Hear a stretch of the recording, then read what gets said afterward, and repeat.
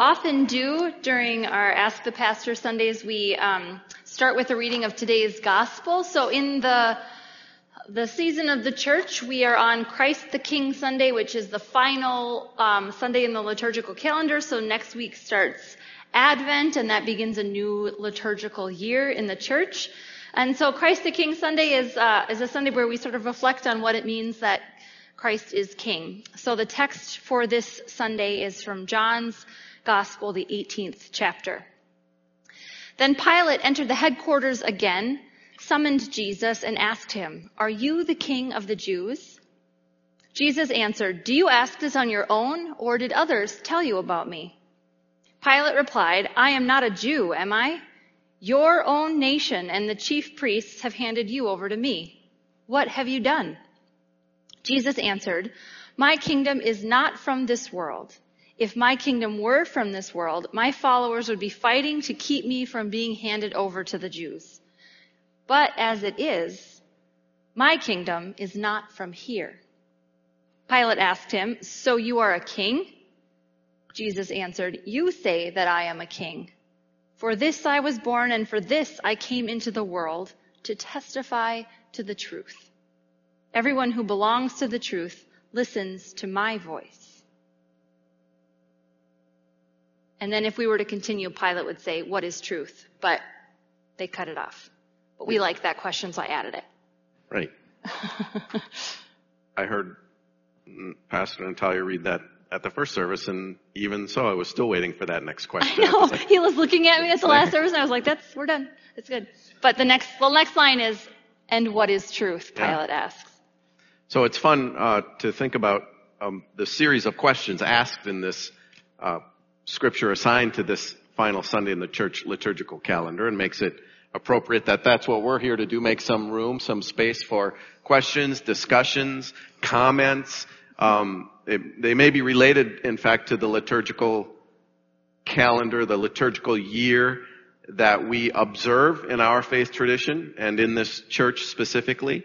Maybe it's something that you have valued, the sort of rhythm of the church year. Now we move into Advent, which is followed by the short season of Christmas, and then Epiphany, and then we continue on through all of the seasons of the year. Maybe that's something that you have appreciated. Maybe you'd like to share what it is you appreciate about that, about being part of a tradition that does move in the rhythms of the liturgical calendar.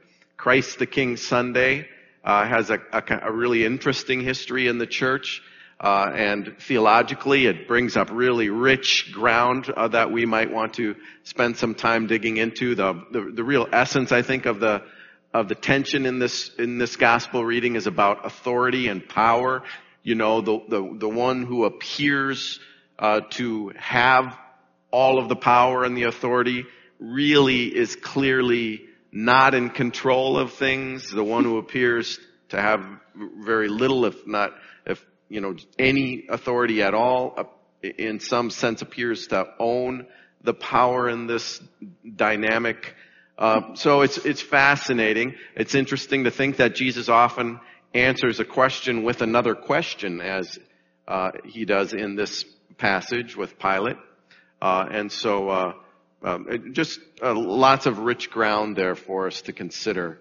What is truth is that question that was kind of left hanging out there, and it's echoed through the centuries, and I think we would agree it's as relevant today as it has ever been. So maybe you have questions about the Bible, maybe you have questions about the church, your experience of the church, or of the variety of experiences that there are to be had. Maybe you've got a question related to a passage of Scripture. All we ask is that there are no wrong questions, no bad questions. As we do not sit up here as the religious experts ready to clear everything up for you. We are simply here as kind of guides to help arbitrate a discussion as we wrestle with these things together. So what we do need is someone brave enough to get us started, and once we do, I'm quite confident we'll keep going, and Nick will throw up a timer for us, just because time tends to get away from us when we enter into these discussions, and we'll have some sense of where we're at. So here we go. Ready. What is the difference between a spirit and a soul? Or are those two different words for the same thing? Do you want the Greek, or do you want just like our random thoughts? English will help. Speak of the English. The word that we translate as soul often in the Bible is zoe, which is the Greek word that means like the source of life, so a living thing or the source of your life. And then the word we translate as spirit is pneuma, which means breath or wind or spirit. So they are two different words. They are not used interchangeably in Scripture, even though in English we tend to use them that way. Brent, do you want to move just a little so I can see Jeff? Hey, there he is. It's perfect. See the person I'm talking to. Yeah. I don't know if you want to answer so they are different concepts. They are not, they are distinct from one another in the Bible and in our sort of theological treatment of these terms. So the spirit, there can be kind of spirit, the small s, spirit like a school spirit, and the spirit of the sense of things. The spirit of the room seemed this or that, or but then there's also the Holy Spirit, so the indwelling of the Spirit, where we would think of it as the kind of the big S Spirit, the presence of the Spirit. So the Spirit, in those senses, really is an expression of the Godhead. It's part of God's reality, which is separate and other than ourselves. So it comes from without. It is not the same as, I can speak of having my own spirit, but the Spirit in that sense is God's presence, God's manifestation of God's self, Holy Spirit. The soul is there's a kind of modern, this sort of dialectic, this dualism, which comes from the ancient Greek philosophies, which is confusing and often kind of something we maybe misunderstand and kind of wrestle with. All of that is to say, as the soul is separate than, other than, separate from me. Like the real me is the soul, and the body is just this shell, this kind of casing that's charged with carrying the soul around while I live on this earth.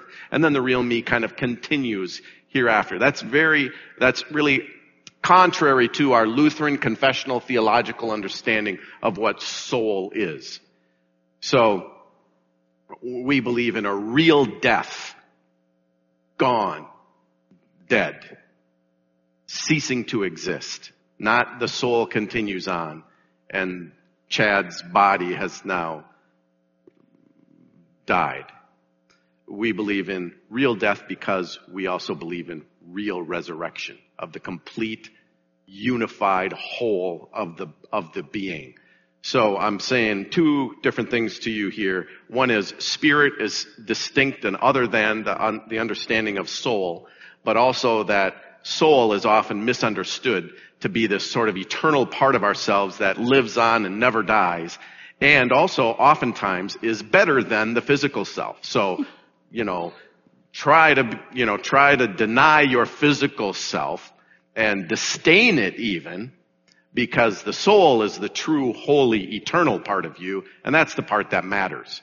And that's the part that escapes from you when this terrible physical self dies. This is really contrary to our understanding of Scripture, and certainly contrary, again, to our Lutheran confessional theological understanding of these things. So, a little bit of deep water you put us into right away there. And not only could we spend the rest of the time talking about it, but big fat books are on our shelves that deal with it. But it's a great question, and something people wrestle with. So hopefully we touched on it a bit. Thank you. We're going to keep it in the family for one more. Keep it in the I was going family. to say our family have a lot of questions. So in the Bible, Jesus says, I'm the way, the truth, and the light. No one comes to the Father except through me. And a lot of Christians put a huge emphasis on that passage, and a lot of Christians take that very seriously, that you can't get to the heaven unless you believe in Jesus. So I guess my question is, what about the people who pick the wrong religion and they spend their whole lives devoted to their own Are you talking religion. about non-Lutherans? Just like, yeah, I guess. I guess. I'm sorry. Yeah, everyone else who spend their whole life devoted to their own religion, following a different God of their own, having their own morals, following the rules, being good people, but they pick the wrong religion. So what happens then? I just recorded a whole episode about this on a podcast, so I have a lot of things to say. Do you want to say something first, or you want me to just go? You've started already, so. So I think there's, so in a podcast I'm in, one of the things my co-host said that we've gotten a little pushback on was all paths to the same summit. And I've had a lot of questions of people saying, why didn't you push back more on that? Like, that's not Christian. How dare you? Why don't you push back on that more? Like, that's not true. And we even got a little of that at the last service when somebody said, like, isn't the Trinity truth? And what do you say to people who think their religion is truth? And I mean, I think this is a pretty significant question that people have. I find that text to be personally, one of the most misunderstood texts. And I will try to make this shorter than the answer I gave on the podcast, which took like 12 minutes, and we don't quite, I mean, we have that, but I'm not going to use it all on this. So I think when Jesus says, so when people say, don't you believe Jesus is the way, the truth, and the life? And I'm like, yeah. And they're like, okay, then what about everybody else? And I'm like, yeah. Because I think Jesus reveals who God is to us. That's all over Scripture. That's how many Gospels begin telling the story, is saying, like, Jesus is how God is revealed, right? Jesus is how God shows up in the world and shows us, you know, sort of the best way God exists in the world. But I also think, and I do think Jesus changed the way we get to come to God, right? So if you go into the story of the crucifixion, and it talks about that curtain in the temple where it was split from ceiling to floor, and suddenly, we could approach God. Everybody was allowed to approach God, or as I have said, like, and Chad has said this too, like we prefer the phrase, like, God was sort of let free or let out of the temple and out into the world. And I think you can say to somebody who doesn't necessarily believe the same thing that I do, that I believe Jesus changed the way we can approach God. Jesus made God available to more people. Jesus came to the world to say, I'm here for you. I'm here for you. I'm here for you, person who has believed by the lottery of where they were born or who they were born to, something different. That person, I still believe Jesus came for that person. I still believe Jesus came for that person. And I believe Jesus changed the path to make it wider and to open up so that it wasn't just the one high priest that got to experience the Holy of Holies, or Jewish high priests or scribes that got to get, a little closer, or Jewish men and then Jewish women. And then, there was this whole hierarchy of who was allowed to get kind of sort of close-ish to God. And instead it was like, no, God is out there. And so do I believe Jesus is the way, the truth, and the life? Yes. Do I believe that this is it's being used as a threat instead of a promise, where it's like, I believe Jesus is the way, and that has happened already. And there is no requirement of right belief in order for Jesus's work in the world to work on you. It has already happened. The path has been created, and we are just lucky to be on it. But that's this idea, I said this at the first service too, but this word that we translate as believe so often, in my personal opinion, should be translated as truth, or trust. It should be translated as, when Jesus says, trust in me, trust also in God. It's not believe in me, believe in God. It's, hey, trust that I did this thing. Trust that this works. Trust that I have torn the curtain and God is available. And I think that's different than being like, hey, believe in me or else. That's not, I don't feel like that sort of idea of God is really backed up in Scripture. And so it requires a little shift of your thinking, I think, to say,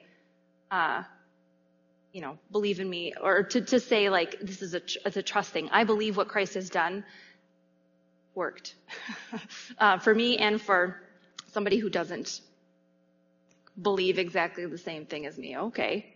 But, yeah, I don't know. Do you want to add on to that? Yeah, Your response to Jay, you should just repeat that whole thing. Oh, well, I think that, I think first of all, just that particular verse that's often cited isn't necessarily sort of weighted down with the exclusivity that is assumed in the question when people ask that.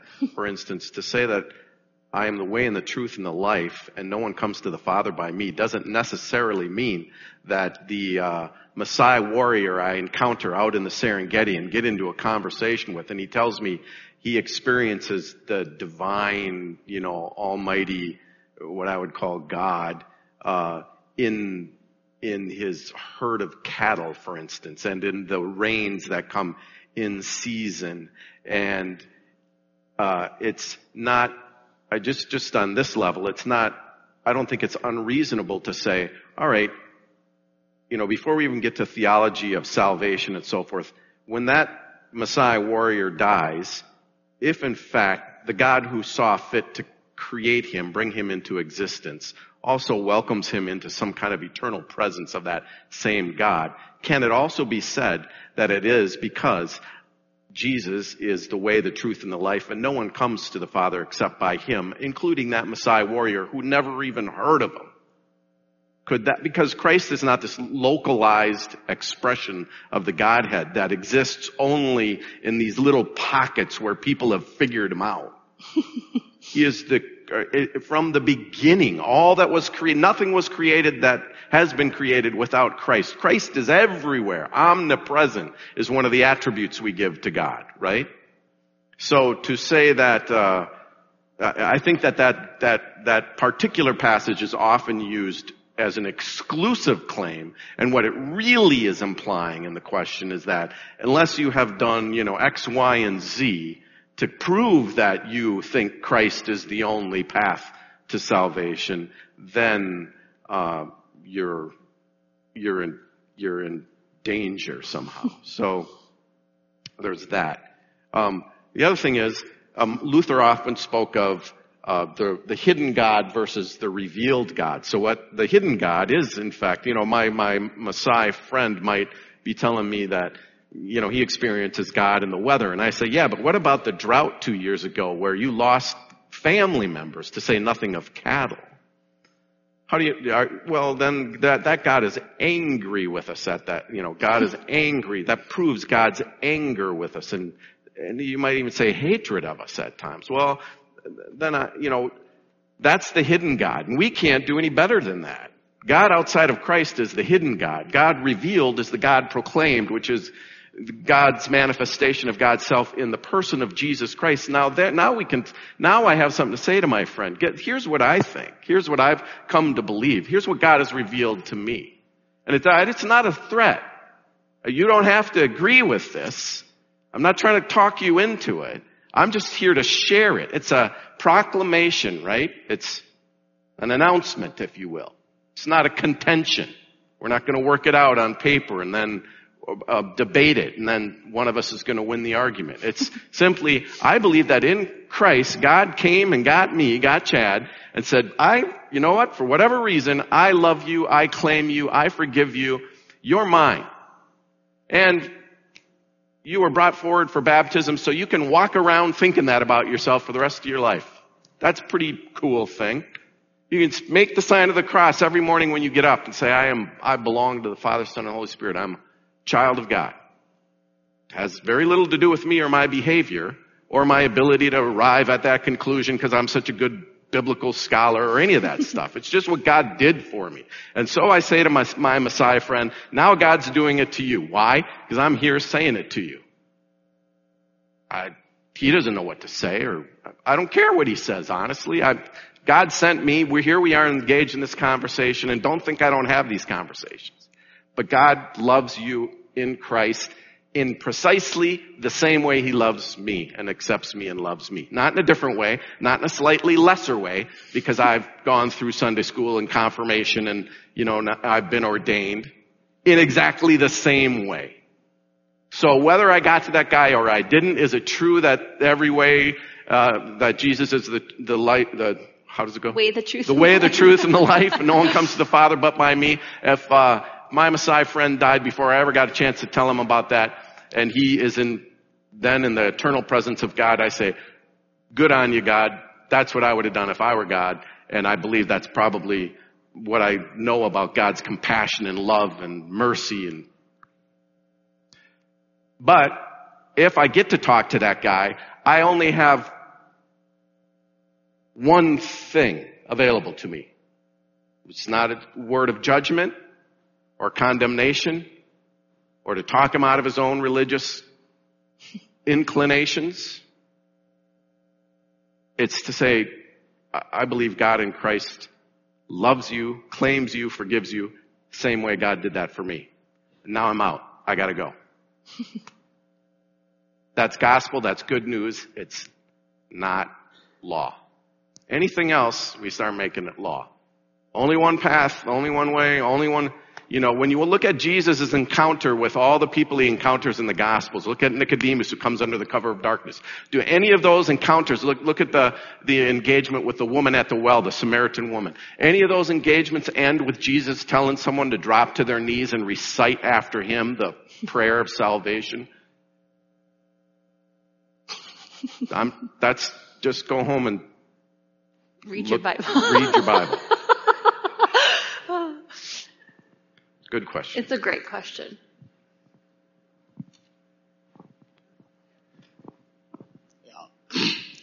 My question is about the book of Matthew.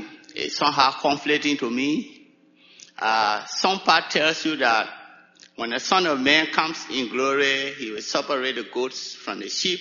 Mm-hmm. And he will tell one group that in as much as you did not do this to the least of these my brethren, you did not do it to me. And in one part, it says that not everyone that says unto me, Lord, Lord, will enter into the kingdom of heaven, but he that doeth the will of my Father, which is in heaven. Then another part is saying the kingdom of heaven is like unto too many comparisons. So my question is, are these all threats to us, or what good does it have for us, or what does this mean for us as Christians or people? Thank you, Frank. So it's a related question. There's talk in Matthew's gospel, there's in other places as well, about the separating out of the sheep and the goats and the wheat and the chaff and all those kinds of things, and the unquenchable fire, and not everybody who says, Lord, Lord, will I know. So Jesus certainly was dealing with some strong religious opposition to his ministry and his inclusiveness and his willingness to look beyond the parameters of his own faith tradition, which was well defined in terms of this is how you know you're a child of God, and here's how we can know you're not. He caused all kinds of trouble with people because he was willing to engage and include people like the woman at the well and the Nicodemus and so many others. This is where most of the pushback and the friction is in the Gospels. And so Christ has some strong words for people. And what do we make of those? Do we make those normative for the way we understand the faith? Lutheran theology, and that's why it's good that we do these things. Lutheran theology talks about the canon within the canon. So there is the canon, the whole of Scripture, and we can pull out passages that seem to indicate that really what we're all on a crash course toward is some sort of separation of the sheep and the goats. So you better make sure you're on the right side. Which is sheep, by the way. Sheep are, I was going to ask. Sheep are the good, goats are not good. Yeah. Whatever that But that passage exists in a context, which is in a larger context than the canon within the canon. All of it exists within the reality of the death and resurrection of Jesus. So on a meta scale, what we can say about every one of us and every person in the world is at some point you are going to come up short For all have sinned and fallen short of the glory of God, says Paul. Stand in need of God's redemption. So at some point, we are going to deserve to be on the goat side of the equation. No getting around that. Other than the unwarranted, unmerited, unsolicited mercy and grace of God in the death and resurrection of Jesus Christ, which has been applied to me irregardless of my own will. It has been marked on me, and I've been named with it. So I can't take any credit for it. Now I'm sent out. What am I sent out to say? Well, we just had that conversation. I'm sent out to say that I believe God in Christ chooses you too, whoever you might be in front of me asking this question. If you're asking me to determine out there in the world who might be on the wrong side of this equation, who might be in the end in danger of being goats and not sheep, I am called to be a bearer of good news, and that is above my pay grade and beyond, well beyond my responsibility to decide how the world is to be divided up in terms of people's eternal salvation. Our proclamation, our reason for existing as a church, as a community of faith in Christ, is to share the good news with people that God in Christ claims and forgives you. Not because of what you're going to say next, or because you're going to get in our pipeline and go through our program of Sunday school, confirmation, well, however far that goes. It's simply good news. It is gospel. So everybody who wanders in here on Christmas Eve after having not been in church since last Christmas Eve is going to hear, hey, you people, you better get your act together. You're on thin ice here. You might end up being chaff or a goat or whatever else. God loves you. We are called and claimed and forgiven and sent to say, in Christ, God loves you. Somebody else can worry about who's in and who's out. I submit to you that was the very temple that Jesus said he was going to tear down. Yeah, and I think any time in Scripture when you hear those sort of calls of like, I think we shouldn't see it as a threat, but a call to action. Like, hey, who you are in the world matters. Not to God, but to the people in the world who need you to be out there. Not assuming you're a sheep and you're all good and like, I don't have to do anything because I'm taken care of. So good on me. Because most often we hear Matthew 25 and we're like, well, thank goodness I'm a sheep. You know, like really, that's how the majority of people hear that. They don't hear that and be like, oh man, I'm definitely a goat. I should get my act together. No, most people hear that and think like, well, thank goodness I'm here. I'm good. But that is just a call. And so often throughout Scripture, you know, the Isaiah text for today, Chad and I were talking about it last week, it's so brutal. The Isaiah text is like, you come in this place and you think you're safe, but you are not safe because you are not out there taking care of the people I have said so many times to take care of. The orphan, the widow, the refugee. Get your act together. And I think like we can't ignore that and be like, oh, I'm a sheep. Which was also embedded in your question, that scripture, whoever does it and the least of these is done. It's the only safe response, frankly. It's the only safe response to these questions is to reach out to the least of these. If you're looking for Jesus and you're trying to figure out how to stay close to Jesus, that's the only safe place to go. To the oppressed, those imprisoned, those condemned, those ostracized, those set upon, those refugees, whatever category. It's your only safe place to go. Thank you. What do you think? One more? Yeah, we can take another one. We talk about someone passing away and moving into the presence of God, and the whole concept of heaven seems to contradict what you said earlier about when we die, that's it until the resurrection. I'm sure I'm missing something here. No, that's good, and it's a built-in sort of problem in our theology, if you will, this idea of the resurrection of the dead, because we do not, as Lutherans in our theology, ascribe to what's it called? The interim place. Purgatory. Purgatory. Thank you. Yeah. I have a whole rant on that I could go on. Yeah, this sort of limbo location where you hang out waiting for the next thing. We actually say both things, and they logically are probably contradictory. We say when someone dies, they've been welcomed into the very presence of God. We say this to be comforting. We say this because we believe it, but we also speak of the resurrection of the dead as a real sort of end time phenomenon. And one of the kids asked this morning, when did God start? When was God born? And really, this is related to that. We are time-bound creatures. We live in a linear world. So we're talking about if there's a actual sort of, on this side of eternity, a time gap between our death and our actual full-on resurrection, that would be something that would be a reality for us, but not from God's perspective. It's all one moment for God.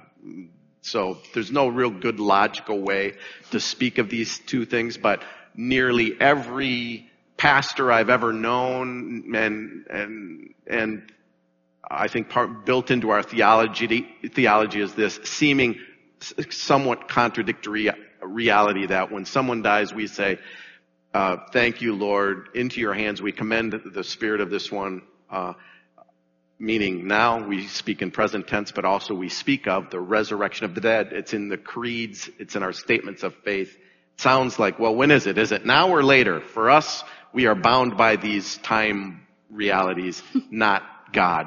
It's all part of God's kairos. There's even different language for it in the Bible, a different concept of time. God's kairos, God's present reality. We speak of eschatology, us being brought forward into God's already real reality. For us, there's all kinds of language in our theology that indicates a difference between our own understanding of time and sequence and the broader realities of God, telos, the end of things, God's eschaton, the future that God is bringing us into, but it already exists for God. I'm sure none of that's helpful, but it's hard because there's whole semester long courses on that one thing, and we're asking to do it in 5 minutes, so it's totally similar. But I think helpful for me in a promise that is given by Jesus is to the thief on the cross, who I feel like most often we should relate ourselves to, which is a person who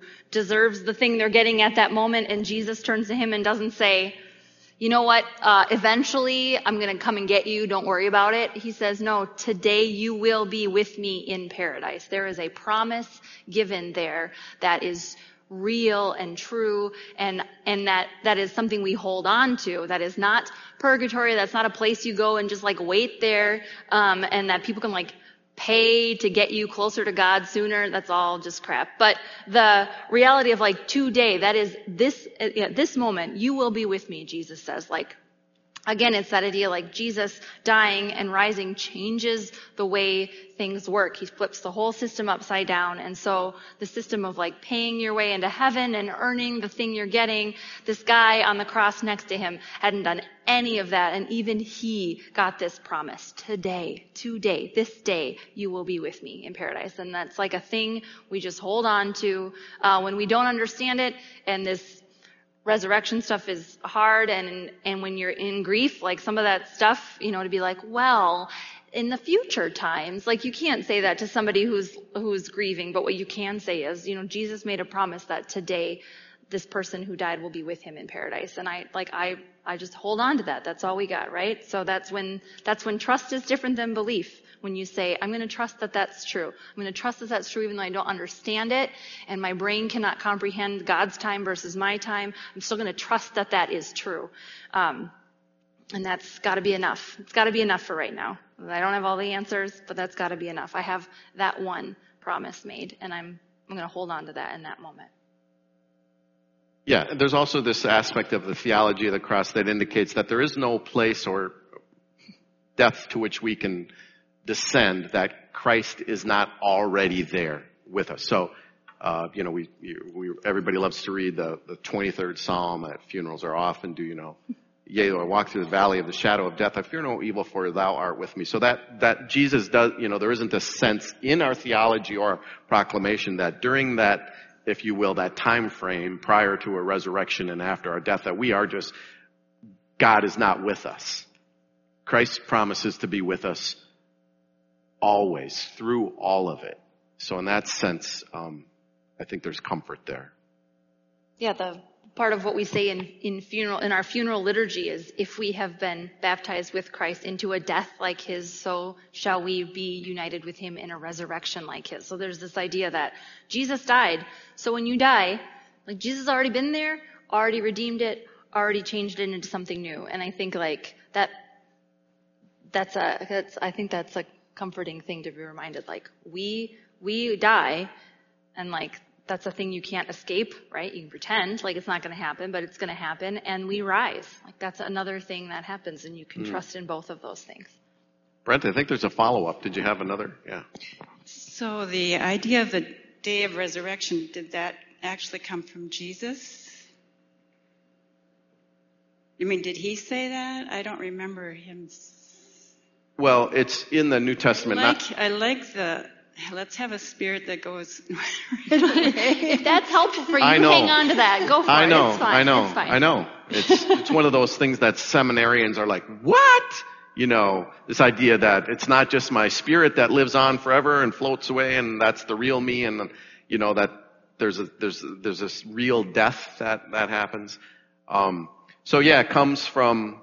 It's born out of New Testament theology. I mean, in the book of Revelation, there's some treatment of these ideas.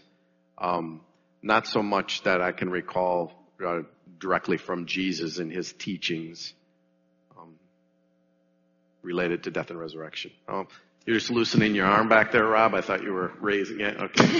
I think we got time for one more. If there's one more in the room, we can, right over here. Boom. Get it. First hand. What are your feelings about suicide? Yeah, I'll just generalize. So what are our feelings or our approach to suicide? There was a time in certain quadrants of church tradition where people who died by suicide weren't even allowed they had to be in a certain section of the cemetery, that it was a kind of an unforgivable sin, if you will. Broadly speaking, I would say that we approach suicide as we would approach every bit of human brokenness that cries out for God's redemption and mercy. And so we grieve for those who have come to that as a solution to whatever it is that they are suffering from. Ultimately, what we have to say to that situation is God in Christ, in God's mercy, loves, claims, and forgives, and keeps the promises made to this one, if we're able to speak in that way, knowing the history of the person.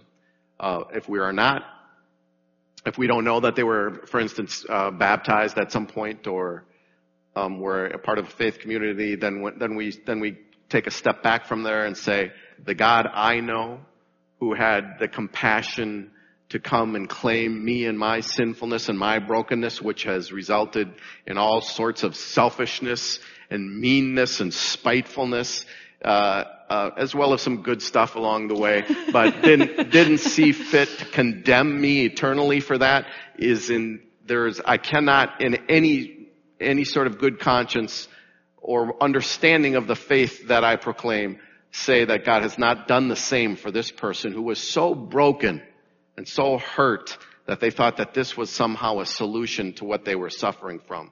If that's not a crack through which the light of God's grace will shine, then there isn't one. So what we have to say to that is God in Christ is present, loving, compassionate, forgiving, and the church has been wrong about that over time. I think the church has been hesitant to say something for fear of being permission giving, right? So if you say, which the history has been, like somebody who commits suicide has committed the unforgivable sin, therefore they're not going to, be in paradise with God in that moment, sort of thought to be a deterrent of some sort, like, you won't do this if you think that it's unforgivable, but if we say it's forgivable, then we're going to give all people who are in these moments like permission to do it because they're going to, still get to be in paradise. And I think I understand the fear of that, but I agree it has been a place the church has been wrong. And that we really believe there is no place that you are that God has not already been and that God cannot go. And so to remind and to preach this theology of suffering instead of, and this has been sort of a refrain in my own theology lately, but just how we so much like the God of glory. We like the God to come in and rescue people and save everybody and make your life so blessed. #blessed. And like all this stuff, right? Like make your life so good. And instead we have a God who suffers with us. Like that is different. And we don't super love the theology of the cross where we say like we believe in a God who sits with us in the crap and sits with us in the brokenness and suffering of life. But if we were better as a church, as church people of preaching a theology of suffering, I think people might not feel so alone. And so they might not feel like that was the only option because they would have a place where people are saying, you're not alone, you're not alone, you're not alone. God is with you. I am with you. I am speaking on behalf of a God that I believe doesn't leave you alone. And I am here and I will sit with you in the ickiness of whatever you're going through. That is different than like, if you believed better. And I'm not better than you. Yeah. I think, there is nowhere that you are, or you will be, or you can be that God has not already been, and has shined light into. I think that's a great spot. So. Well, that's how fast 30 minutes can go. So thanks for being open to doing something different as we do, and it's always a fruitful conversation. And these questions will continue. We'll do this again, but we think it's worthwhile doing it in the context of worship together. So we'll stand together, and Brent will lead us in the prayer.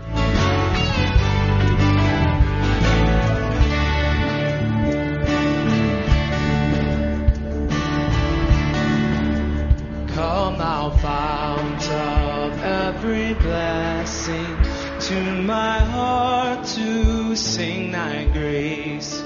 Streams of mercy never ceasing, call for songs of loudest praise. You call for songs of loudest praise.